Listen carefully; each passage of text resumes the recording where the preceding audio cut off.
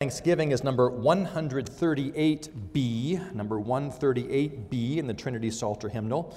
With grateful heart, my thanks I bring, before the great, your praise I sing. We're going to sing all four verses. Let's stand as we sing 138B.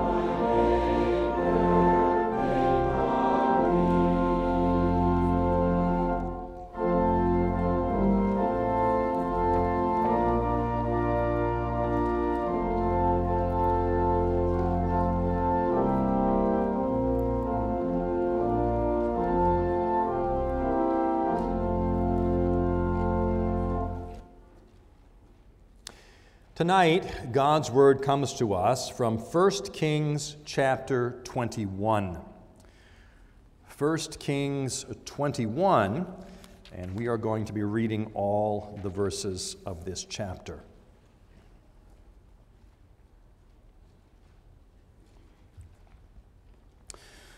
First Kings 21, beginning at verse 1, what we hear now is God's Word. Now Naboth, the Jezreelite, had a vineyard in Jezreel, beside the palace of Ahab, king of Samaria. And after this, Ahab said to Naboth, "Give me your vineyard, that I may have it for a vegetable garden, because it is near my house, and I will give you a better vineyard for it. Or, if it seems good to you, I will give you its value in money." But Naboth said to Ahab, "The Lord forbid that I should give you the inheritance of my fathers." And Ahab went into his house vexed and sullen because of what Naboth the Jezreelite had said to him. For he had said, "I will not give you the inheritance of my fathers." And he lay down on his bed and turned away his face and would eat no food.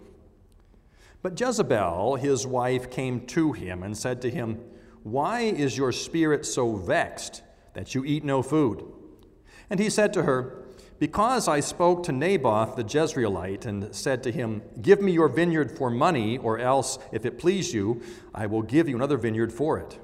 And he answered, 'I will not give you my vineyard.' And Jezebel, his wife, said to him, 'Do you now govern Israel? Arise and eat bread, and let your heart be cheerful. I will give you the vineyard of Naboth the Jezreelite.' So she wrote letters in Ahab's name and sealed them with his seal, and she sent the letters to the elders and the leaders who lived with Naboth in his city. And she wrote in the letters, 'Proclaim a fast, and set Naboth at the head of the people, and set 2 worthless men opposite him, and let them bring a charge against him, saying, "You have cursed God and the king." Then take him out and stone him to death.' And the men of his city, the elders and the leaders who lived in his city, did as Jezebel had sent word to them. As it was written in the letters that she had sent to them, they proclaimed a fast and set Naboth at the head of the people. And the 2 worthless men came in and sat opposite him. And the worthless men brought a charge against Naboth in the presence of the people, saying, 'Naboth cursed God and the king.' So they took him outside the city and stoned him to death with stones. Then they sent to Jezebel, saying, 'Naboth has been stoned, he is dead.' As soon as Jezebel heard that Naboth had been stoned and was dead, Jezebel said to Ahab, 'Arise, take possession of the vineyard of Naboth the Jezreelite, which he refused to give you for money, for Naboth is not alive, but dead.' And as soon as Ahab heard that Naboth was dead, Ahab arose to go down to the vineyard of Naboth the Jezreelite to take possession of it. Then the word of the Lord came to Elijah the Tishbite, saying, 'Arise, go down to meet Ahab, king of Israel, who is in Samaria. Behold, he is in the vineyard of Naboth, where he is gone to take possession. And you shall say to him, Thus says the Lord, Have you killed and also taken possession? And you shall say to him, Thus says the Lord, In the place where dogs licked up the blood of Naboth, shall dogs lick your own blood.' Ahab said to Elijah, 'Have you found me, O my enemy?' He answered, 'I have found you, because you have sold yourself to do what is evil in the sight of the Lord. Behold, I will bring disaster upon you. I will utterly burn you up and will cut off from Ahab every male, bond or free in Israel. And I will make your house like the house of Jeroboam, the son of Nebat, and like the house of Baasha, the son of Ahijah, for the anger to which you have provoked me, and because you have made Israel to sin.' And of Jezebel, the Lord also said, 'The dogs shall eat Jezebel within the walls of Jezreel. Anyone belonging to Ahab who dies in the city, the dogs shall eat, and anyone of his who dies in the open country, the birds of the heavens shall eat.' There was none who sold himself to do what was evil in the sight of the Lord like Ahab, whom Jezebel his wife incited. He acted very abominably in going after idols, as the Amorites had done, whom the Lord cast out before the people of Israel.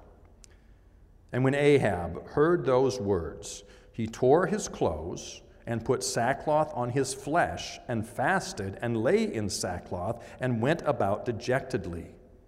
And the word of the Lord came to Elijah the Tishbite, saying, 'Have you seen how Ahab has humbled himself before me?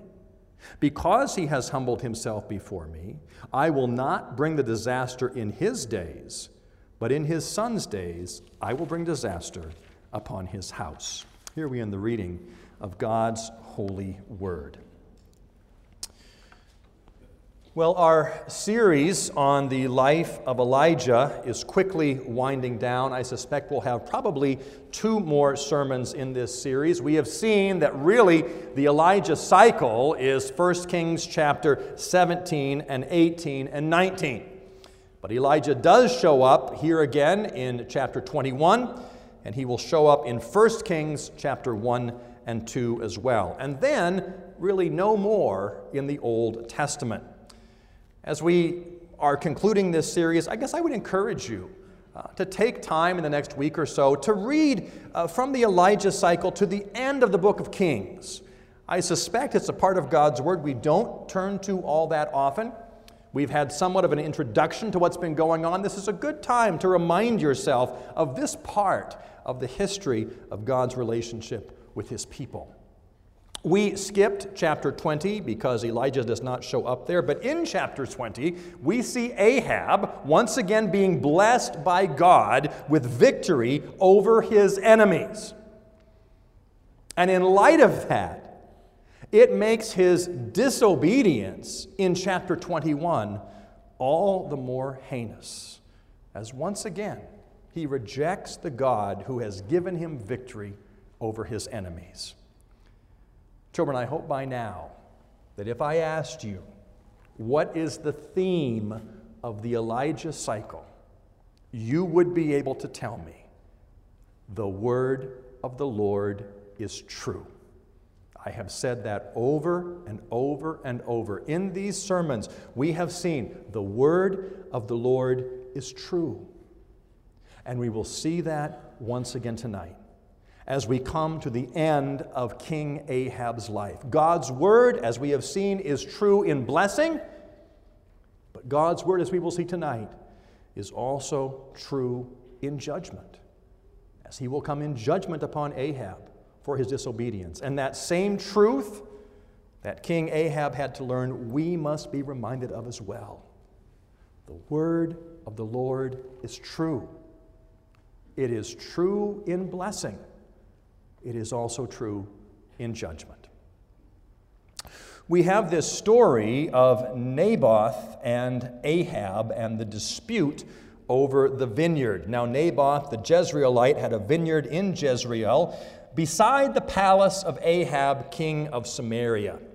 And after this, Ahab said to Naboth, "Give me your vineyard, that I may have it for a vegetable garden, because it's near my house, and I will give you a better vineyard for it, or if it seems good to you, I will give you the value in money."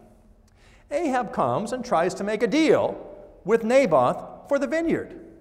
And it sounds like a pretty good deal. I want your vineyard, so I'll either give you one that is better than that, or if you want, I'll pay you for it. It seems like a reasonable request. How does Naboth respond? Verse 3, Naboth said to Ahab, "The Lord forbid that I should give you the inheritance of my fathers." It seems like a pretty harsh response. Is this a bargaining technique on the part of Naboth, trying to get more out of the king than he's already offered? No, when Naboth says, "The Lord forbid that I give you the inheritance," he really means that. God had forbidden that the inheritance of the land be given outside the family. Remember, God himself had distributed the land to the people of Israel, and it was to remain in their families in perpetuity. They were not to get rid of it, and even if they sold it, it was to be given back to them in the year of Jubilee. For Naboth to do this would be for him to reject God's law, for him to reject God's revealed will that the land stay with the family. And certainly, the king of Israel would have known that as well. Yet he deliberately asks Naboth to do that which is not allowed by God. He deliberately disregards God's law. He wanted it.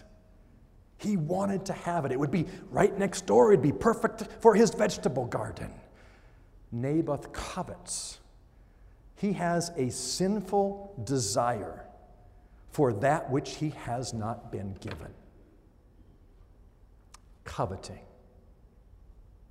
The root of so much evil. Coveting, wanting what God has not chosen to give to us. Rooted in ingratitude toward God. God, you haven't given me everything I need. God, I really want this. Covetousness and desire. Saying that somehow God's been unfair to us in not providing every one of our wants. Even in light of all that Ahab has, he is king. He's the king. He doesn't see all that God has given to him, the victory he just enjoyed. All he can see is what he does not have, and that he desires, and that he covets. And he continues to think about it and to let it roll over in his mind. Verse 4, Ahab went into his house vexed and sullen because of what Naboth the Jezreelite had said to him. He said, I will not give you the inheritance. And he lay down on his bed and turned away his face and would eat no food. Naboth pouts. He acts like a child. God had not apportioned this to him, but God wouldn't give it to him. It was against God's law, and so he pouts. And he's upset. And I would be quick to criticize Ahab and to say, how could he do that? But I see so much of Ahab in my own life. I see all the blessings God has given me to enjoy. All the things. But it's so easy to focus on what we have not been given. Covetousness, a sin of the heart, a sin of ingratitude toward God, a sin of a lack of contentment, and yet a sin that we so easily give into, and a sin that so quickly can lead to other sins. That's exactly what happens in our story. Jezebel goes in and talks with Ahab. Why is your spirit so vexed that you eat no food? And he tells her the story. I wanted the vineyard. I offered him money or something else. He said, I won't give you the vineyard. And Jezebel says, basically, are you the king or not? Don't worry. I'll take care of this. I will give you the vineyard of Naboth. And so she develops this scheme, this plan. And she writes letters to the city, and she calls for a fast. We read in verse 9, and she wrote the letters, proclaim a fast and set Naboth at the head of the people. What's going on here? She calls a fast in the city because that's what they would do if there was an apparent broken relationship between God and the people. They would call a fast, and during that fast, they would determine who was the cause of the problem. We think of this back in Joshua chapter 7, after the defeat of the Israelites at Ai, and they were defeated, and they said, well, who's the culprit in this? Remember Achan, children? Achan had taken some of the devoted things. And they called out family by family by family, and finally Achan's family is taken. That's what's going on. Call a fast, put Naboth up front, and then find two lying witnesses to come and speak against him. That's exactly what they did. Verse 13, and the two worthless men came in, sat opposite him, and the worthless men brought a charge against Naboth in the presence of the people, saying, Naboth cursed God and the king. Well, that obviously is the problem. Naboth is guilty. Naboth is the problem. And the judgment was swift and summary. So they took him outside the city and stoned him to death with stones. The sin started in the heart. It started with desire, but it led to treachery, to deceit, to robbery, and to murder. Do you suppose when Ahab desired that vineyard, he ever imagined it would end with Naboth being stoned by the people of the city?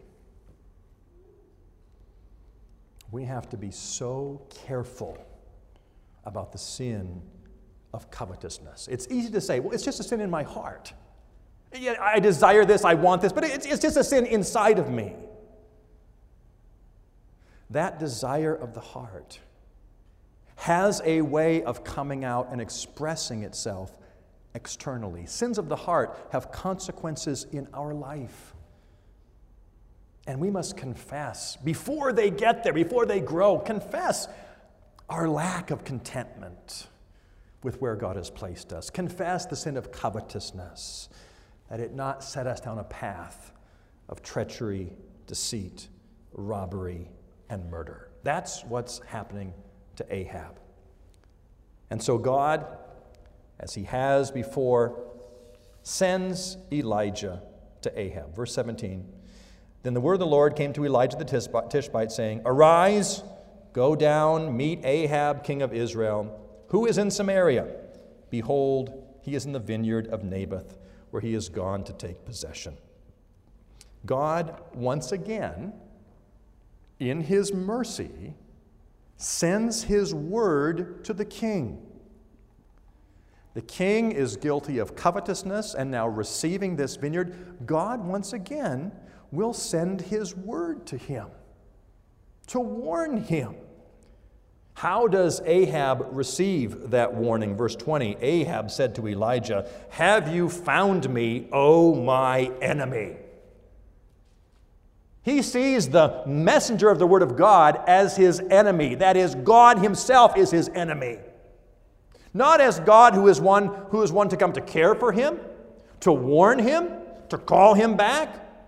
God is an enemy at this point to him.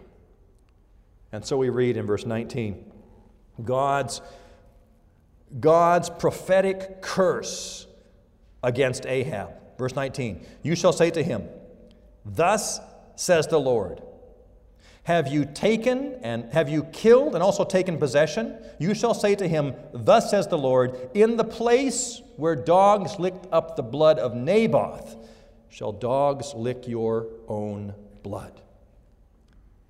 God denounces the sin through his prophet. You've taken possession. And God pronounces his judgment upon the sin. In the place where the dogs lick the blood of Naboth, so the dogs will lick your blood as well. That prophetic judgment comes not only to Ahab, but also comes to Jezebel. Verse 23. And of Jezebel, the Lord also said, the dogs shall eat Jezebel within the walls of Jezreel. She had colluded with her husband, and she too would bear the curse, bear the punishment. And beyond that, even upon Ahab's family. Look at verse 20.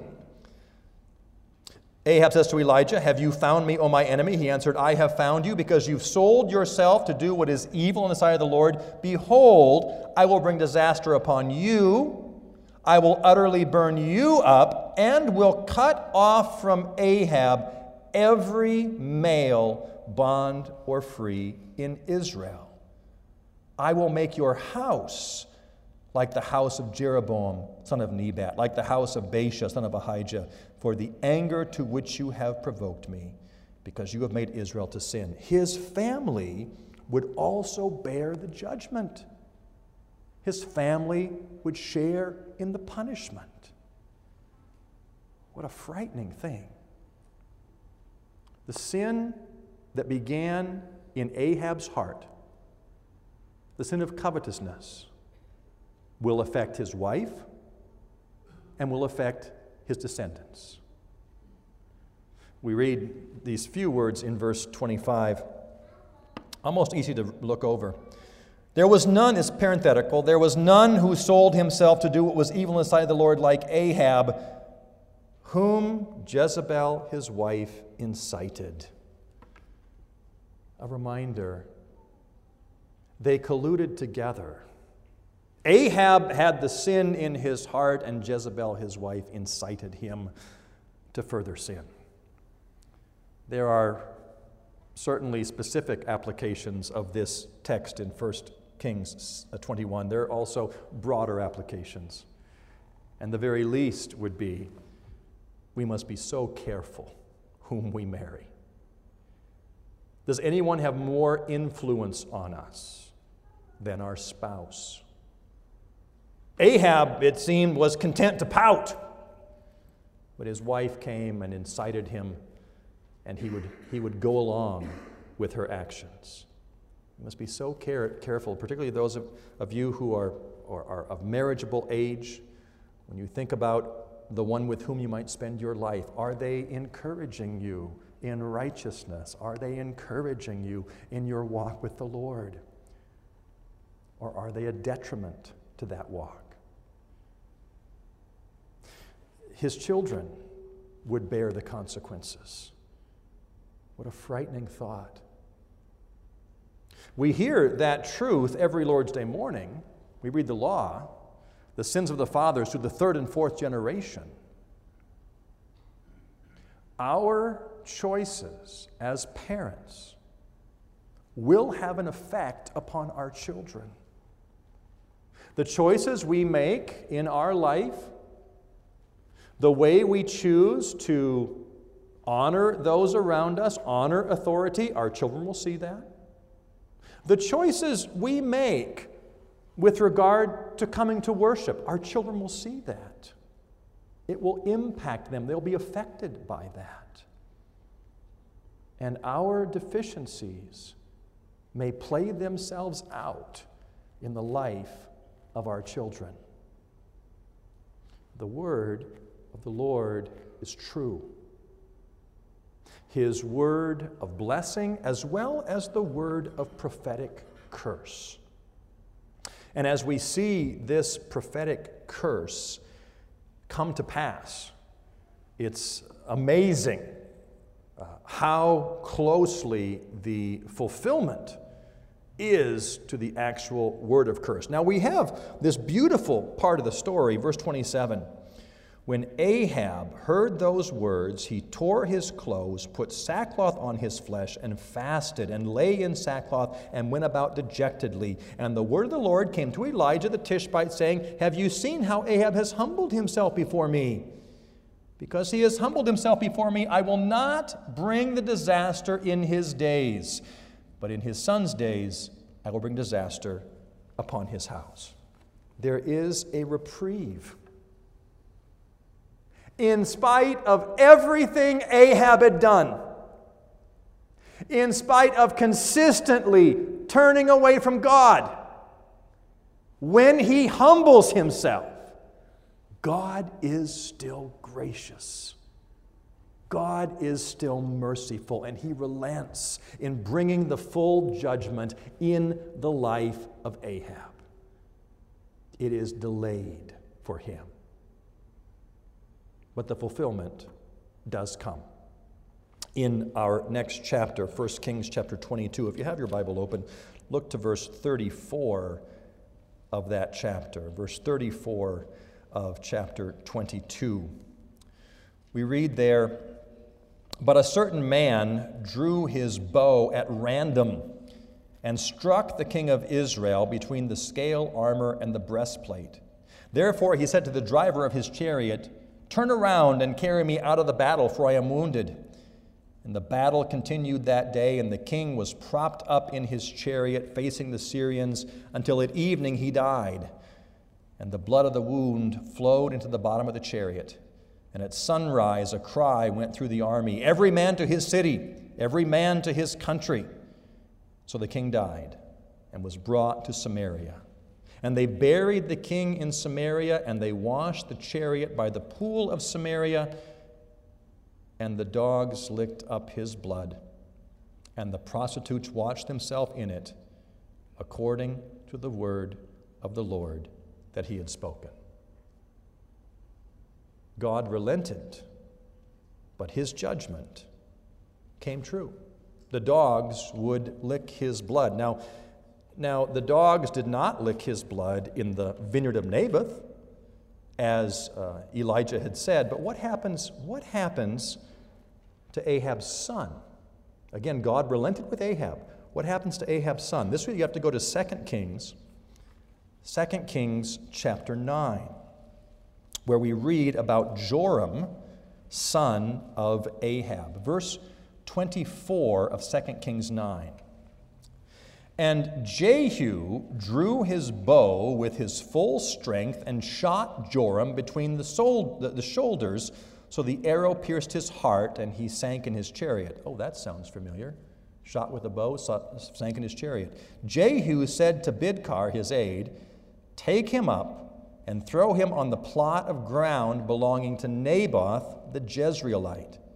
For I remember when you and I rode side by side behind Ahab his father, how the Lord made this pronouncement against him. As surely as I saw yesterday the blood of Naboth and the blood of his sons, declares the Lord, I will repay you on this plot of ground. Now therefore take him up, throw him on the plot of ground, in accordance with the word of the Lord." His blood on the property of Naboth. The word of the Lord is true. What about Jezebel? Jezebel, 2 Kings 9, same chapter, going on to verse 30. We read there, "When Jehu came to Jezreel, Jezebel heard of it, and she painted her eyes and adorned her head and looked out the window. And as Jehu entered the gate, she said, 'Is it peace, you Zimri, murderer of your master?' And he lifted up his face to the window and said, 'Who is on my side? Who?' 2 or 3 eunuchs looked out at him, and he said, 'Throw her down.' So they threw her down, and some of her blood spattered on the wall and on the horses, and they trampled on her. Then he went in and ate and drank, and he said, 'See now to this cursed woman and bury her, for she is a king's daughter.' But when they went to bury her, they found no more of her than the skull and the feet and the palms of her hands. When they came back and told him, he said, 'This is the word of the Lord, which he spoke by his servant Elijah the Tishbite. In the territory of Jezreel, the dog shall eat the flesh of Jezebel.'" The word of the Lord is true. The word of judgment came about just as Elijah had said. And even on the family, going to 1 Kings chapter 10, 1 Kings chapter 10 and verse 9. "Then in the morning, when he," that's Jehu again, "went out, he stood and said to all the people, 'You are innocent. It is I who conspired against my master and killed him. But who struck down all these? Know then that there shall fall to the earth nothing of the word of the Lord, which the Lord spoke concerning the house of Ahab. For the Lord has done what he has said by his servant Elijah.' So Jehu struck down all who remained of the house of Ahab in Jezreel, all his great men and his close friends and his priests, until he left him none remaining." Verse 17, "And he went and came to Samaria, and he struck down all who remained to Ahab in Samaria, till he had wiped them out, according to the word of the Lord that he spoke to Elijah." God had said his family line would be wiped out. And that is exactly what happened. The word of the Lord is true. When God comes with warning, when God comes with the warning of curse, Ahab would not listen. He might listen for a time, but eventually went back to his old ways again. God's word continues today to warn us of a coming judgment. Now, it's easy for us to say, well, that's in the future sometime. Yeah, God's going to come back again and judge, but that's a long ways away. We do not know that. For those who persistently and deliberately refuse to hear the word of the Lord, for those who persistently, deliberately refuse to bow the knee to him, there is no hope for a joyous eternity, only for the judgment of God. Now again, it's easy for us to say, but it hasn't happened for so long. Is it really going to happen? These fulfillments in the book of Kings of the word of the Lord happened 10 years after Elijah gave the word. They must have thought, God's forgotten by now. God's forgotten. God does not forget his word of warning and his word of curse. And while it is a frightening thought to consider, we must not forget, neither does God forget his word of blessing. Even when the king repents in somewhat faulty repentance, God relents and pushes the judgment back. Even wicked King Ahab received reprieve from God. And the same is true for us as well. If we think that there have been things in our lives which we have done which are too big for God to forgive, look at Ahab.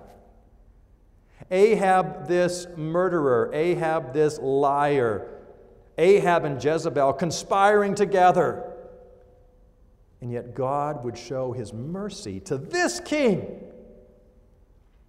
He will most certainly show his mercy to all who humble themselves before him, because that's what he has promised, and the word of the Lord is true. God sent his Son, Jesus Christ, to take all of our sins upon himself, and everyone who humbles himself, herself, embraces Jesus Christ, will know for sure the glory of salvation. That is God's word. That's the promise of the gospel, and the word of the Lord is true. Tonight, I don't want you to leave and say, wow, that was really discouraging. All we heard was about God's judgment. Yes, we hear about God's judgment, because that word is true as well. But that word of judgment is couched in the word of grace. Grace for all who repent. Grace for all who believe. Grace for all who embrace Jesus Christ as their only hope in life and in death. God calls you tonight. Put your faith in him. Put your faith in that one Lord Jesus Christ, and know the assurance that the word of the Lord is true. And he will lose none that he has. He will hold us in his hand all the way into eternity. Yes, there will be a final judgment day. But for all those who know Jesus Christ, it will be for us a glorious entrance into an eternity with our loving and gracious God. Let's join together in prayer. Lord our God, we thank you for your word. We thank you for all of your word, a word that is true and a word that is always true, for you are faithful to the word you have given. You are faithful in the word of warning and the word of judgment.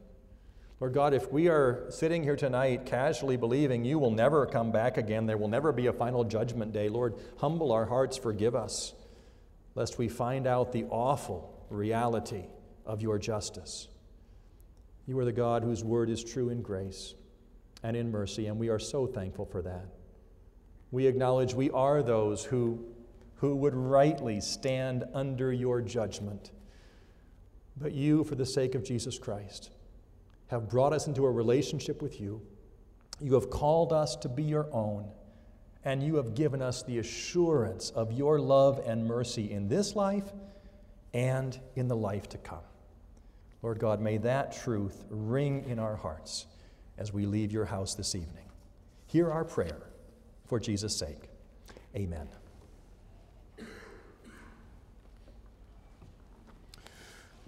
We're going to turn to number 386. This is a song about the second coming, the last judgment.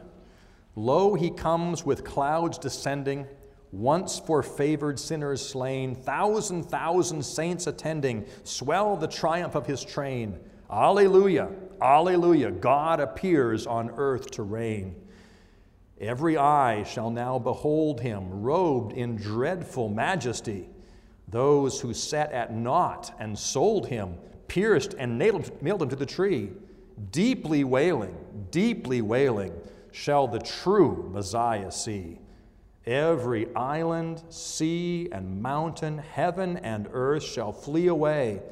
All who hate him must, confounded, hear the trump proclaim the day.